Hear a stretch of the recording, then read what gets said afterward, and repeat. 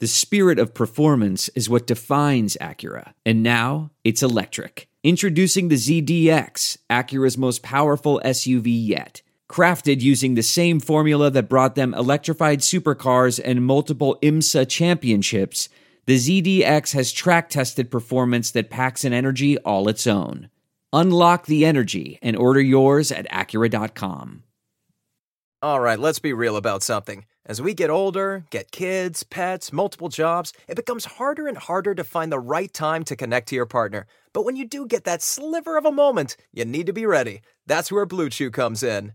Blue Chew is the first chewable with the same FDA-approved active ingredients as Viagra and Cialis, so you know it works. Blue Chew is prescribed online and shipped straight to your door in a discreet package, so no in-person doctor's visit, no waiting in the pharmacy, best of all, no more awkwardness. Right now, we've got a special deal for our listeners. Visit BlueChew.com and get your first order free when you use our special promo code ARMCHAIR. Just pay $5 shipping. Again, that's BlueChew.com, promo code ARMCHAIR to try it free. Blue Chew is the better, cheaper, faster choice, and we thank them for sponsoring the podcast. You are listening to The Bird Calls on the Armchair All-American Network. For more on your Pelicans, go to iTunes, search The Bird Calls, and subscribe today.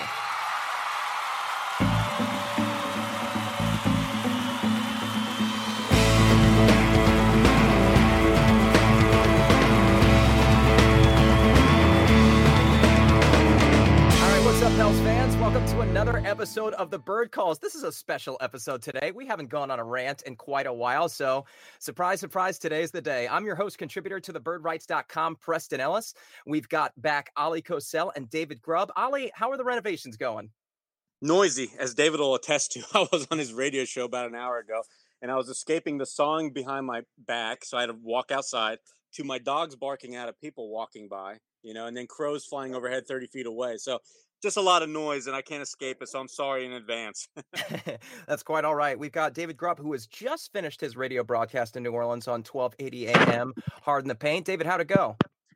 Another great show, man. We've been really rolling these last couple of weeks, and now that we are in basketball season, I'm trying to dedicate as much of the second hour to just covering hoops.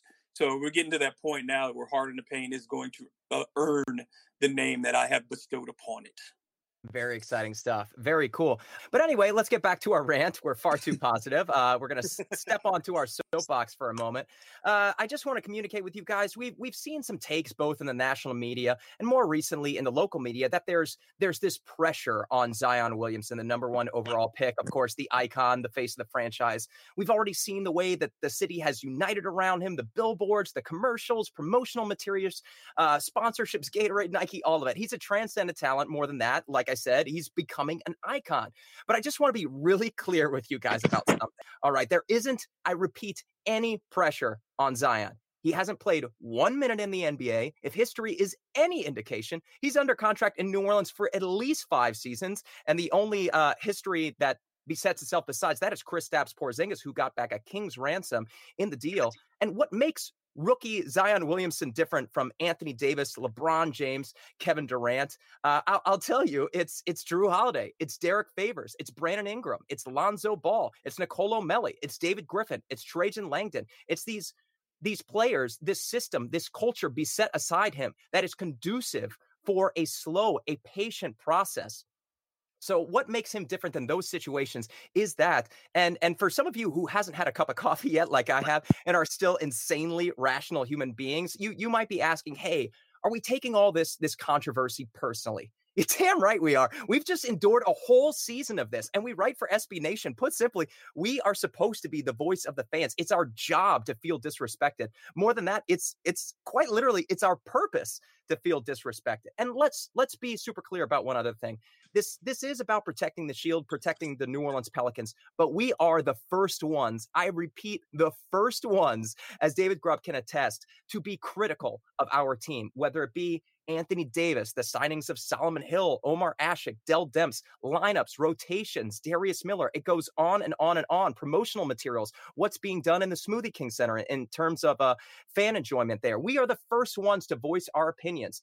But when you think about this offseason, when you think about this newly touted organization, what has Gayle Benson done so far that's worthy of criticism. Any criticism, from her hirings of David Griffin, Aaron Nelson, Trajan Langdon, Swin Cash, Gravis Vasquez, Teresa Witherspoon, investing $6 million into a facility that's only 6 or 7 years old, building a hospital. You rarely hear her name mentioned anywhere. Instead, you hear about other owners across the league who are doing the wrong thing. You don't hear about owners who are doing the right thing. So put simply, put some damn respect on her name, because she has hit this one out of the park. She has hit a home run. She's put this organization in just her second year of being an owner in possibly a better situation than any other team across the league. You want to talk about pressure? We can talk about pressure. Obviously, there's a team that's on the lips of every Pelicans fans. We don't need to talk about them. We've moved on. We can talk about the Lakers all season long if we want to. But we can talk about other teams. We can talk about the Los Angeles Clippers. You think they're excited? You think they're going to contend for the title? Guess what happens if they don't? They have 2 years on Paul George, 2 years on Kawhi Leonard. At the end of this season, if they don't win a championship, guess what they're on? Trade watch. You want to talk about the Houston Rockets, who just invested everything in Russell Westbrook with no indication that those two can work together? You want to talk about the Toronto Raptors. They have a decision to make on all these guys who are in the final years of their contract. The Boston Celtics, this king's ransom of picks that at some point next season might mean nothing if they only have Jason Tatum left on the roster and Kemba Walker, and they lose Jaylen Brown in free agency, something that very possibly could happen. The Orlando Magic, we can go down the line. They are investing so much in Markelle Fultz. They're prompting him in front of the media, and we don't have any indication. We are hopeful that he'll become the player that we always wanted him to be, but we don't know. And lastly, the Los Angeles Lakers. These guys have already told us that they are going to go into free agency next year. And these guys, I'm talking about Anthony Davis. If he is not happy, if they do not win games, the Los Angeles Lakers are screwed. They are screwed for the next 5 years. But still, we are relentlessly attached with pressure in New Orleans. We are associated with it. We are given the name. We're the small market. We're the little guys. We've got our brothers up in Milwaukee that are doing the exact same thing with Giannis Antetokounmpo. And of course, we sympathize with them. So obviously, we're taking issue to this. Maybe we're taking it a bit more than we need to, but there is some pressure on New Orleans that we can talk about, and let's talk about it. Let's talk about realistic pressure. There's pressure that we might lose Jrue Holiday. We've got 2 years left on him. We've already given indication that the Los Angeles Clippers were interested in him. We know that teams across the league respect him a lot higher than it seems like they do, because we've tried to tout him as a top 20 overall prospect. But sometimes you turn on these television shows and he's still labeled as an elite defender. We know that he's much better than that. And we know that some of the best scouts around the country know that he's better than that. Organizations know he's better than that. Players like Kawhi Leonard know that he's better than that. But then you talk about guys like Brandon Ingram. What are we going to do with this guy? Because next summer, if he is the player that we want him to grow into, then he's going to cost $130 million. And this is your team. This becomes your team for the next 5 years. There's very little wiggle room to work with in terms of salary, cap flexibility going forward. You've got decisions to make on Lonzo Ball. You've got decisions to make on Josh Hart. These guys do have a little bit more time. They've got 2 more seasons, but you've got to make all this stuff gel together. But one person that there isn't any pressure on is Zion, because he is going to potentially be the Pelicans' 4th, maybe 5th scorer. Let's talk about the leaders in scoring. Right now, we're all thinking that Jrue Holiday and Brandon Ingram are going to have those associations with them. Derek Favors is probably going to play 28 minutes a game. And as I wrote yesterday, 70% of his shots come at the rim, and he converts 72% of them. So even if you don't pass him the ball, he is still going to get you 10 points a game. Obviously, the Pelicans are going to score a lot, but you're going to have a lot of guys taking shots. We don't know where Zion's going to fit in that pecking order. We do know that Anthony Davis, as a rookie, scored less than 14 points a game. That feels about right for probably what we're expecting of Zion Williamson. But just to close this before I turn this over to Ali, if we really want to talk about pressure, the pressure is not on Zion. It's not on the New Orleans Pelicans. It's on the rest of the NBA. Because right now, all these teams that I mentioned, the Lakers, the Clippers, the Celtics, the Raptors, the Rockets, all of these teams have pushed all their chips to the front of the table. They are all in on the 2019-20 season. And if it doesn't work out for them, they're in trouble. And one team that does have the resources, the depth, the high-end talent, or potential talent, we should say, are the New Orleans Pelicans. They are in a position probably not to compete, but they can make a difference in this race. They can make things difficult for teams. Who knows? They have enough talent to win a playoff series. We're not going to say anything crazy like they're going to advance to the Western Conference Finals. But if all these pieces do work together, if Brandon Ingram's talent is realized, if Lonzo Ball becomes 70% of the player that we thought would make him the number 2 overall pick, if we get another season from Jrue Holiday, if Derek Favors is the player that he is on paper, if that translates to the floor, then we are going to see something really special in New Orleans. So we don't need to be concerned with any pressure on our organization. Everybody else across the NBA has a lot of pressure that's on them right now. And Ollie, just to close this, I think the Pelicans are in probably, if not the best situation in the NBA. They're in a top 5 position in the NBA. So when we talk about pressure, I don't think we need to worry about any of it at all. Go ahead, Ollie. You're unmuted. Yeah. Can you hear me? Yeah, your microphone's just kind of rustling. Okay, there we go. Yeah, Preston, I mean, you can, like I said, go ahead and keep on talking because you pretty much hit a lot of the good points there, because that's how I feel. Look, the only pressure that I can foresee is the usual stuff, and that's associated with being a number 1 pick, and of course being a number 1 pick that has built up a heck of a lot of fanfare because of what he did at Duke, because of all the hype leaving high school, because of all the followers that he already has at a tender young age. Other than that, you're right. From an organizational standpoint, it's simply not there. We saw Dell Demps last almost 10 years here in New Orleans, and he had pressure just about seemingly every year to produce a winner because he didn't. I mean, outside of a couple playoff trips, we saw what transpired. So if you want to talk about pressure, that was pressure. This is it. David Griffin, one of the best, most widely respected GMs, minds, let's just say basketball minds in the NBA, just got hired. He's going to be given a long leash. You've already seen what he's done and to bring in the pieces around here. Pelicans are not expected to win up front. Everybody is fine with that. So this whole talk, I agree with you. It's kind of ridiculous. All right, David, I don't know who's typing into a keyboard over there. Is that you, That Ollie? was me. I'm sorry. Okay, no worries. I was on mute, so I was doing something. My bad. Oh, sorry. That's my bad. Go ahead, David. Get on in here. Yeah, I find this whole conversation, not what we're having, but the national conversation, and now as it seeps in locally, to be a bit overreactionary and misinformed. The things that we talk about, the criticisms that New Orleans has gotten, just seem to be, from a distance, they're focused on New Orleans for some reason that they don't focus on other cities. New Orleans is not the first city to lose a star. This happens. Look, Kevin Durant left Oklahoma City after they made the Western Conference Finals. Okay, I mean, so people have to, for Anthony Davis or for Chris Paul, which were 2 different situations, this is not unusual. This is what happens in this league. The Pelicans were not a great franchise, and they woke up. The whole ordeal woke up Mrs. Benson. It woke up the organization. They had to improve.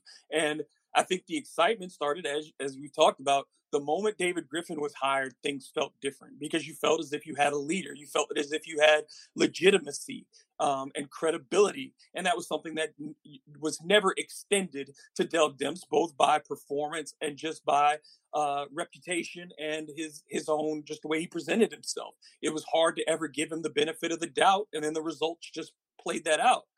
But this whole constant harping on Zion Williamson having to perform at a certain level, that makes no sense. You come in, he's not being tasked as a lot of number 1 picks are. He's not going to come in and have to be an Allen Iverson type. He's not coming in and having to be a number 1 pick who carries a franchise that has bottomed out. Because, like you said, all the things that the Pelicans did, they did to assemble a team, not a player surrounded by a cast. This team should be able to function if Zion weren't here, you would say this is a pretty functional lineup of players. You would have a hole at the 4 that would have been filled in one way or another, but you'd still think of this as a competitive team at the very least. Having Zion just augments what people already had. It was a gift on top. It was the cherry on top of what had happened in an offseason that yielded a good return in the Anthony Davis trade, that brought in new leadership, that seemed to finally put this organization on a path towards sustainable success, as David Griffin alludes to constantly. So, yeah, Zion is not the focal point this season. He will grow into that role and someday should be the focal point. But if David Griffin has his way, there will always be other capable performers around him. And that age, I think, has ended in the NBA. The other parts of criticism that I really object to are the ones on fan support. Yeah, when the team was bad last year, the fan support went down. But the Pelicans still finished 20th in the league in attendance, better than 4 teams that actually made the playoffs in cities that are much larger or would be considered basketball rabid. Cities like Indianapolis, where they outperformed the Pacers at the gate. They outperformed the Brooklyn Nets at the gate. They outperformed who else am I thinking about? It was 4 teams. So, I mean, the Pelicans, and I go back to the year when people talk about New Orleans sport, the year that Dan Dickau led the team in scoring with 13 points a game. The Pelicans were a top 15 team in attendance. So don't tell me New Orleans doesn't support its team, that they were on the verge of moving, when no one talks about that for cities that have been bad at basketball for as long, if not longer. Nobody's talking about the Minnesota Timberwolves relocating. No one is talking about the Phoenix Suns relocating. No one is talking about the New York Knicks, who have been a bad team for 2 decades, relocate. But it's focused constantly on New Orleans, and I don't understand it when the numbers don't back it up, when the percentage of just the enthusiasm in general, it doesn't back it up. I think that people have chosen for some reason that New Orleans is the most unfit NBA market, and they will not let that go. Now, you're talking about attendance. When we talk about television ratings, just last year, New Orleans was 3rd in the NBA in television ratings for nationally televised games. That was following the 2018 season. Just offhand, I remember the Las Vegas Summer League, New Orleans was ranked number 1. Obviously, that's an association with Zion, but everybody wants to see Zion. And there's a lot more athletes on display than just the ones suiting up for the New Orleans Pelicans. So in terms of watching on television, New Orleans is up there with the best of them. So definitely just wanted to echo and expand on that. Obviously, we've done a lot about this. We don't need to talk about pressure anymore.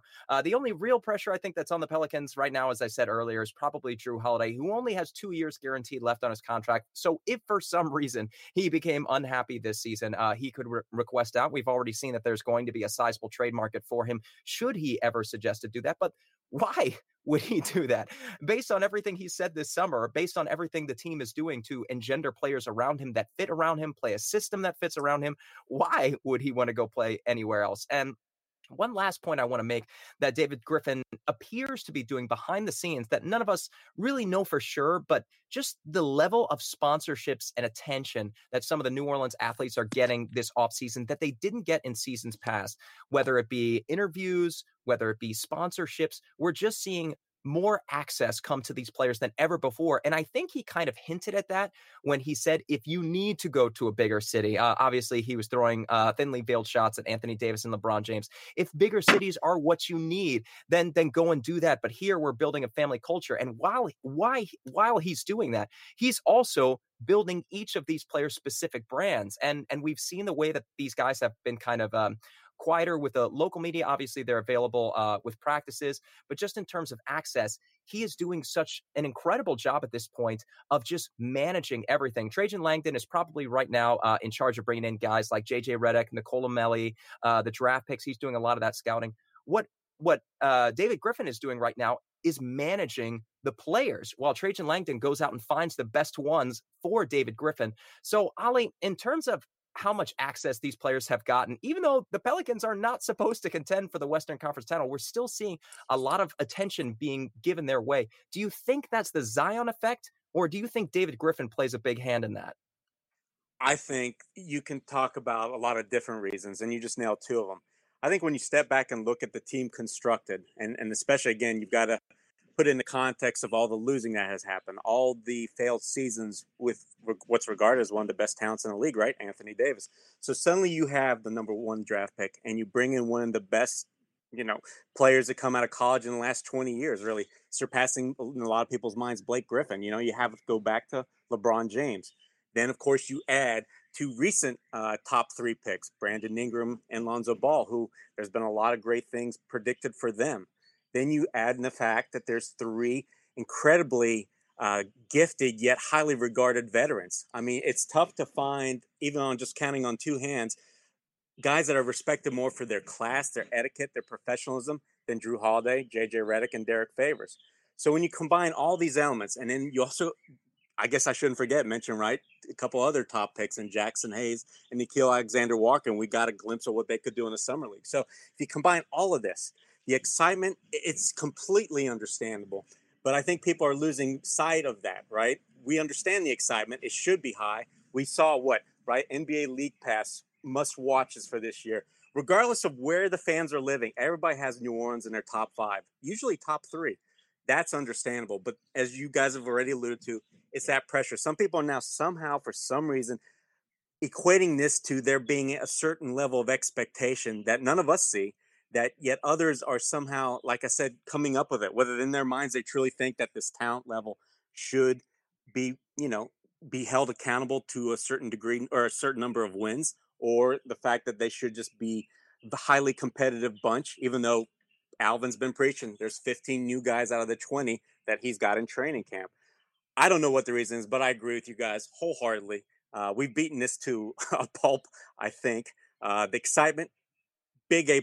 As for expectations, there should be none. All right, Grubb, let's transition out of here. Zach Lowe just had his article, which we always encourage. Read Zach Lowe. I think he's probably the guy I respect the most in this industry right now. Fletcher Mackel just posted this from his article. I haven't had a chance to read it yet. But the quote from Zach Lowe's piece, "It will just take time to sort through all the possible lineup contortions and land on the right offense-defense balance. There is a playoff team in here. Will they find it in time?" Just talk about this kind of thing. Ali was just saying 15 out of 20 players. Alvin Gentry's got a lot of decisions to make. We don't know if Nickeil Alexander-Walker, Jackson Hayes, Kenrich Williams, those guys, Jahlil Okafor, just how many minutes they're gonna get, whether they're gonna be part of this rotation at all. In terms of finding this playoff team inside the Pelicans 15-man or 14-man right now, guaranteed spots, how would you do it, Grubb? Well, that's what the first 20 games of the season are going to be about. You're going to, because I think that's the benefit of the schedule being difficult early, is that you will get guys tested and put into positions where they're going to have to demonstrate whether or not they can perform under pressure. And that will help Alvin Gentry shorten his rotation. I think that there will be games where, that you see more experimentation, where you see 12, 13 guys get into games. And I think that there'll be games where he's very tight with his rotation to give guys more of an extended look. And that'll happen over the first month or two of the season because with a young team, you want to be poised to make a run down the stretch. And what we've already talked about numerous times is that because the back end of the schedule is on paper much easier, if this team has hit its stride and has survived up to that point and is somewhere around 500, then they have the ability to make that push. And you see that the best thing about this team is that you have guys who can ultimately play more than one position at so many spots that you do have the flexibility to try things out. You don't have to force square pegs into round holes because you can understand what guys' ability is within those different lineup structures. So I think there is a playoff team in there, and we've all talked about the possibility. I think most models have the Pelicans as somewhere between 40% and slightly over 50% chance of making the postseason. I think that's a reasonable expectation. Our guesses have gone between the mid to high 30s to the low 40s in wins, low to mid 40s. So, and that variation is reasonable when you haven't seen these guys play yet. So I do believe there's a playoff team in this group. And if things go well, if the injuries aren't there and people mature along the lines that they're expected to, then yes, this absolutely is a team that contends to the playoffs. I do want to say the guy that we have forgotten about too, as far as just pressure, but not in a real sense, is Derek Favors, who is in the last year of his deal as well, $16.9 million deal. And him re-signing at some number could also be a considerable number, considering he's only 29 years old and has relatively few miles on his legs, considering his age and number of years in the league.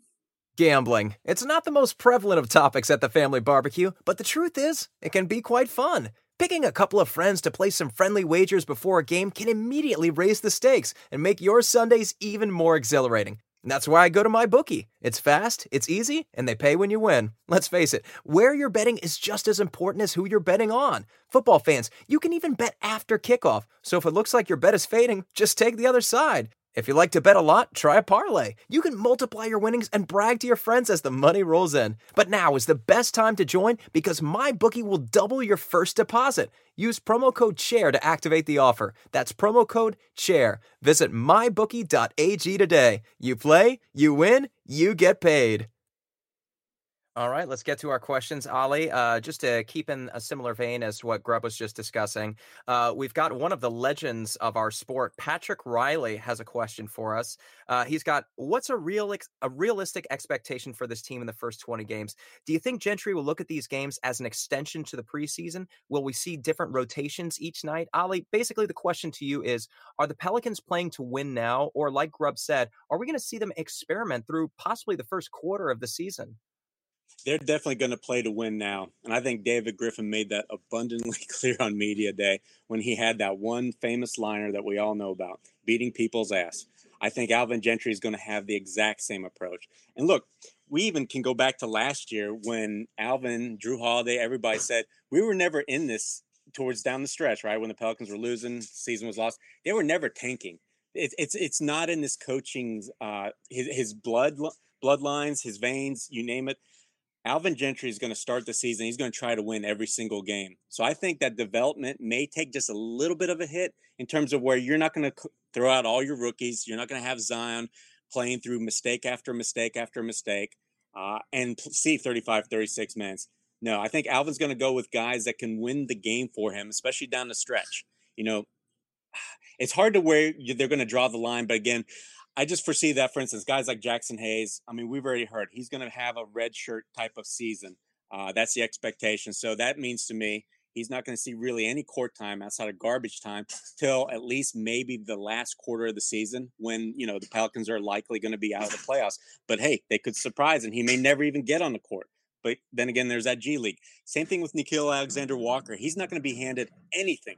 So I just foresee that he's going to approach us just like last few years with Anthony Davis and Drew Holiday, where the expectation was to make the playoffs.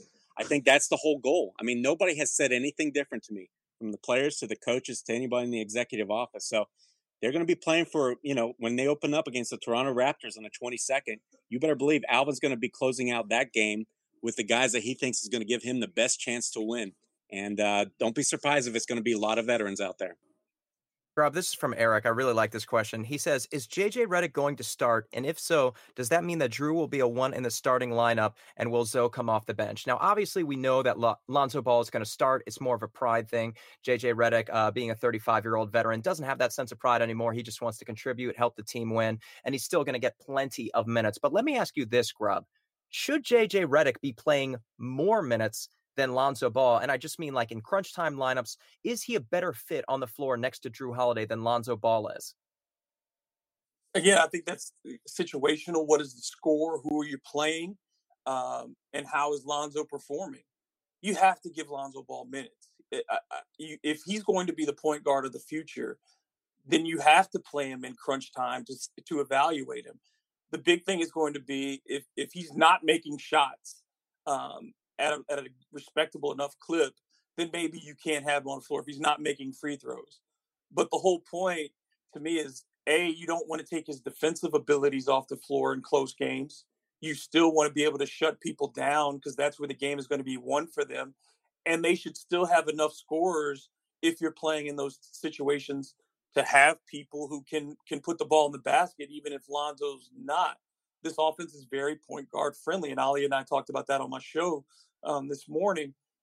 You know, I want to find out if Lonzo can play in the fourth quarter. But if JJ if the situation calls for JJ and he needs to be out there because you need some shots and you're trying to come back from a deficit, then yeah. Or if JJ has to play the 3 and you're playing Ingram at the 4, just depending on matchups. But I want to see Lonzo on the court in the fourth quarter. You're trying to decide if you're going to keep this guy long term. And if he's the point guard for the next 5 to 7 years, he cannot be on the bench during crunch time. All right, Ollie, this is a good one for you. It's from KL Brown, CEO of Sweatbox. He said, I'd like to know from Brandon Ingram and Zoe, the strength coach for the Pelicans NBA, what are some of the differences in their strength regimen, increased volume, load, powerlifting, bodybuilding, power training? Will we finally see differences in physique and function? And obviously, none of us are in a position to correctly qualify what they've done to their bodies, what improvements that they've made. That's more a Mike G question. But just in terms of what you've seen from them in practice, do they look different to you? They do look a little bit different. And for me, it's specifically Lonzo Ball. He looks a little bit thicker, a little bit stronger, a little bit fitter, actually. As for Brandon Ingram, he looks the same. And look, okay, first of all, we got to mention that these guys are both 21 years old. So their bodies have not fully developed. But then you've also got to consider Brandon Ingram's frame. Look, Kevin Durant isn't decidedly any different than when he first entered the league, right? So you've got to take all that into account. And lastly, don't expect any differences between seeing them now and towards the end of the season, because all of your weight training, all of your additional strength that you add to your frame almost always takes place during the off season. So I'll be honest with you, I don't see them any stronger. And the fact we haven't seen them scrimmaging much is hard to tell if they, look a little more athletic. So that means they've got a little bit more burst because they were working on all sorts of explosive type of stuff during the off season. And you're right. That is a question that's much better suited to a guy like Mike G or whoever has been working with these players during the off season. All right, Grub, this is for you. It's from our friend Ryan Abear. It says, which good team do you care the least to watch? He says Spurs and Jazz for him. Why don't you go through this? I'm going to think about this. I can't think of a team outside of the Charlotte Hornets that I really don't want to watch this season. Help me out, President. Are you hearing me? Yeah, I can hear you. Oh, okay. My screen was acting up. I don't know why people would say they don't want to watch the Jazz. I think the Jazz are going to be a very interesting team to watch with their additions. They've gotten saddled with this boring tag, and I've never felt it's boring to watch them. I find them to be a very interesting team because of the way they play defense and adding who they've added in the offseason offensively. I like watching the Jazz, but of the teams that people are calling very good this year, I don't really enjoy watching Portland play. Damian Lillard is a great player, but I don't really. He's so ball dominant, and they run basically the same sets the entire game that I don't really find them very entertaining. I'm not. Yeah, the Spurs this year, I'm not interested in watching DeMar DeRozan be extremely inefficient again, and I have no joy in watching LaMarcus Aldridge. And I think that they have a weird match with two young guards who are very athletic, and then you have these guys who are play more of an old school NBA game. I think that's it's just a difficult dynamic for them to pull off. And another team that I'm not particularly interested in watching, I never want to watch the Rockets. I think that they're going to be aesthetically so horrible to watch on a night to night basis because of the amount of dribbling that they're going to do every game. So those are teams I don't want to see. Yeah, I think the Rockets is a good one. I can't believe I didn't think about that. And it's less so their clunky fit as it is the foul hunting. I think that's enraging for a lot of NBA fans. The Spurs is a good one, but I do want to watch DeJounte Murray play. I loved watching him just obliterate the New Orleans Pelicans 2 seasons ago. It seemed like he just had such a high upside. I remember we were also furious that he made a first team defense over Drew Holiday. Did I make that up? I feel like that happened. Or maybe they were just in the running together because obviously Drew did finish first that year and DeJounte did finish second. So maybe that was just like the prognostication of a lot of experts that really drove me up the wall. But in terms of other teams, I mean, the Detroit Pistons, I never enjoy watching. Much respect to Blake Griffin and Andre Drummond, but it's just not an entertaining brand of basketball to me. What about you, Ollie? Yeah, you guys hit pretty much I guess most of all my favorites of the worst, I should say. I'm going to throw Minnesota in there. I've never enjoyed watching them. They've never come and played together as a team, especially after Rubio left, right? I felt like he was the only glue that kind of made some sense for a team that has a lot of weapons, but kind of inefficient weapons outside of, Cat. The Spurs is a good one, but I'll be honest with you. I think the Spurs are going to surprise some people. Besides Murray, I'm expecting a lot out of Lonnie Walker. And, they've added DeMar Carroll to the mix. And, Rudy Gay can still show flashes. So I think they're kind of people are underrating them a little bit more. But as far as not liking to watch, I don't think I'm going to watch OKC. Chris Paul's going to be in a situation where he knows he's towards the end of his career. He knows that's not going to be a winner. I know he's going to do his damnedest to still try and prove that as a good one of these good vets, he's got to show that some other team needs to risk those assets to trade for him and kind of save him from what's going to be a bottomless pit with the Thunder. So I'm definitely going to be all out on OKC games. Of course, I want to see Monty with Phoenix, but the Phoenix Suns, until they actually show you that they're more than just Devin Booker hoisting 25, 30 shots, it's a no-go for me. All right, this is from Chris Connor. David, what's better, Brandon Ingram's do-rag or Drew's book cover headband? Oh, you got to go with Brandon Ingram's do-rag. Yes. I mean, like Brandon, for as much as he's from a small town Kinston, North Carolina, he looks like he would be just fine posted up at a corner store in New Orleans, just chilling and hanging out. And unless you knew, like if you didn't know that who he was, he'd just be the big dude hanging out on the block. And it fits him to a T. Like Brandon Ingram in a A shirt and his do-rag, it just feels right. Drew, there's always change. And I don't think anything is going to be better than the headbands or the braids that we've seen over the last couple of years. But with Ingram, the do-rag it falls so into line how we perceive him as a character. But then when you talk to him as a person, it also seems the same too. It's just Brandon, I think, is going to be far more entertaining than we think as the season goes along and he gets familiar with us. So yeah, I think that I love the do-rag. All right, Ollie, this is from NOLA Sports Fan. Might be off topic, and this might be more of a Kevin Berrios question, but when are the City Edition jerseys coming out? Or is that something that only happens if you're in the playoffs?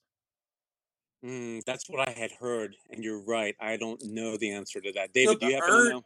The earned jerseys. Remember, there's a difference between city and earned. Right. So the earned jerseys were the ones that you had to make the playoffs for. Right.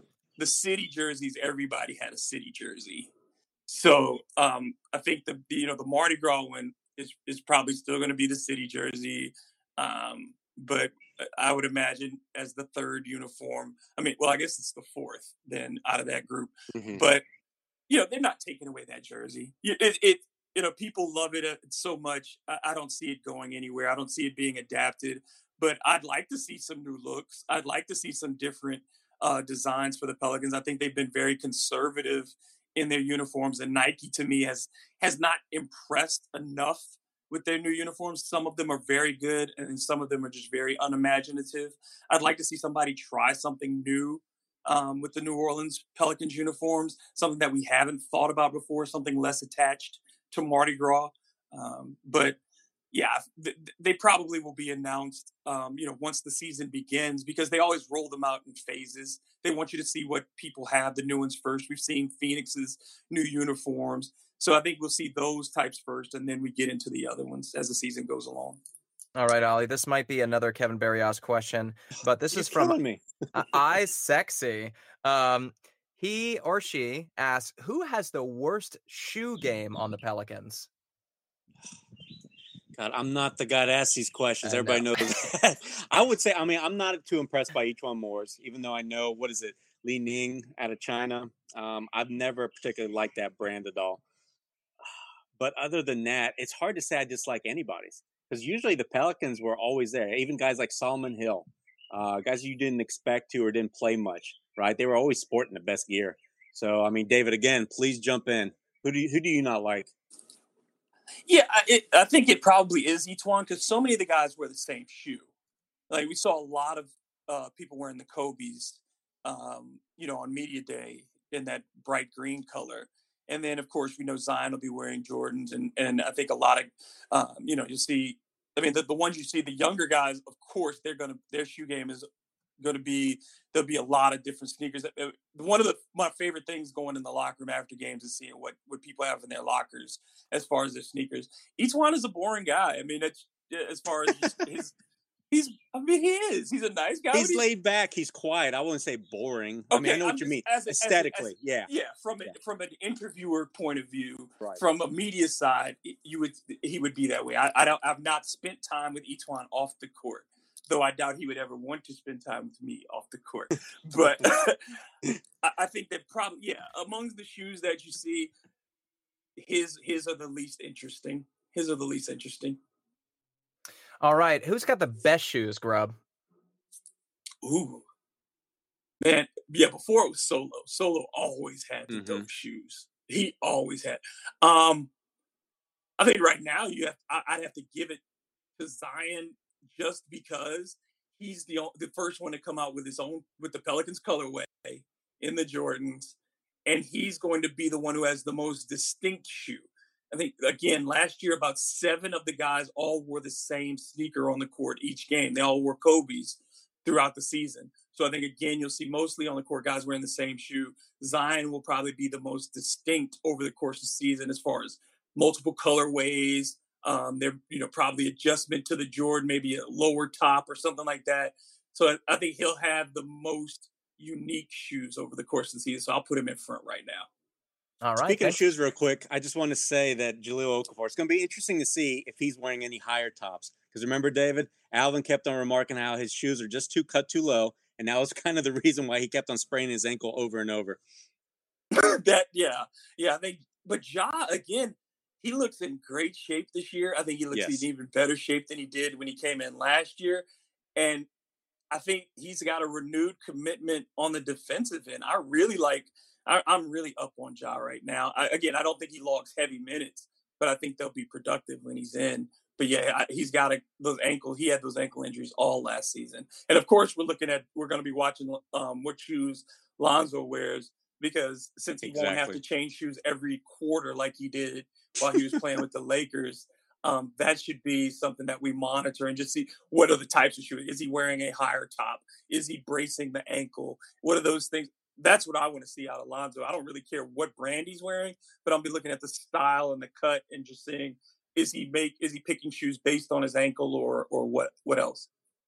Yeah, just in terms of playing time, just to wrap things up, I think the Pelicans are in a better position perhaps than they've ever been in terms of facilitating injuries, rest on back-to-back nights, in times that they want to give veterans like J.J. Redick and Derek Favors a break. They do have the opportunity to put in guys like Jahlil Okafor, E'Twaun Moore, Josh Hart, Nickeil Alexander-Walker, Jackson Hayes in those circumstances. So I think everybody's going to get a fair shot this season. Let's go ahead and wrap up. This has been an impromptu podcast, really. Big thanks to David and Ali Kosel for joining me so late. I think it was 30 minutes before. I was like, I want to talk. You guys want to join me? So let's go over to Ali Kosel. Obviously, we've got a lot more content coming to thebirdrights.com than probably in previous months. Things are ramping back up. There's a lot more to talk about as we head into our first preseason game, our open practice on Saturday, which rumor has it might potentially sell out, which is quite incredible for the New Orleans fan base. Ali, what else do we have coming from thebirdrights.com? Yeah, we're going to wrap up our preview series that recently really just got started, right? We've gotten 4 done. We still got a lot more to go, so at least 11 more. I am going to write something up later today on what I've seen this week out of those training camps, practices, which is very little. But again, I've noticed some other things that you can kind of glean from just interactions. And of course, cover open practice tomorrow. And then next week, right? Kick off, 4 games in 8 days. So we'll have plenty to talk about. All right, Grubb, obviously you've got your show, 1288 a.m. Oh, man, hard in the paint. It's not that hard. Of course, you're writing for Crescent City Sports as well as thebirdrights.com. What you working on, man? Yeah, I got, LSU football Saturday morning, high school football Friday night. I got open practice on Saturday, and I'm working on the profiles of Lonzo and Jahlil Okafor for Bird Rights. And then yesterday, I got inspired to start writing about how specifically the big thing I'm interested in is Zion and how he's used defensively, and looking at how Jeff Bzdelik used PJ Tucker, because I think that's going to be similar to how he uses Zion. And I want to see how that potentially could work, having Zion play that multi-positional defensive role, but adding that athleticism and reach and power that he has compared to a guy like PJ Tucker. So I think that'll be something that'll be really interesting to delve into, but that's what I'm working on right now. Great stuff, guys. You guys can follow them at DM Grub and at Ali Cosell. If you want to give to the podcast, you can, patreon.com/Preston Ellis, or much easier, you can share this podcast. You can give us a 5-star rating on iTunes, retweet, tell your friends. If you know any Pelicans fans, please just spread the word. Tell them about the Bird Calls. If you like what you're hearing, that's all we ask for. So you guys continue to hang with us. I've got new articles on thebirdrights.com on Etuan Moore, Derek Favors. You can follow me, of course, at Preston Ellis. And hey, guys, just thanks for tuning in with us. If there's anything you want us to talk about, don't be afraid to hit me up or at thebirdrights.com and on the Bird Rights on Twitter. And on our next podcast, we'll definitely bring it up. We love talking about the type of things that interest you guys. So don't feel afraid to reach out and tell us what you want to hear about the New Orleans Pelicans. But for now, hey, let's dance and let's go Pels.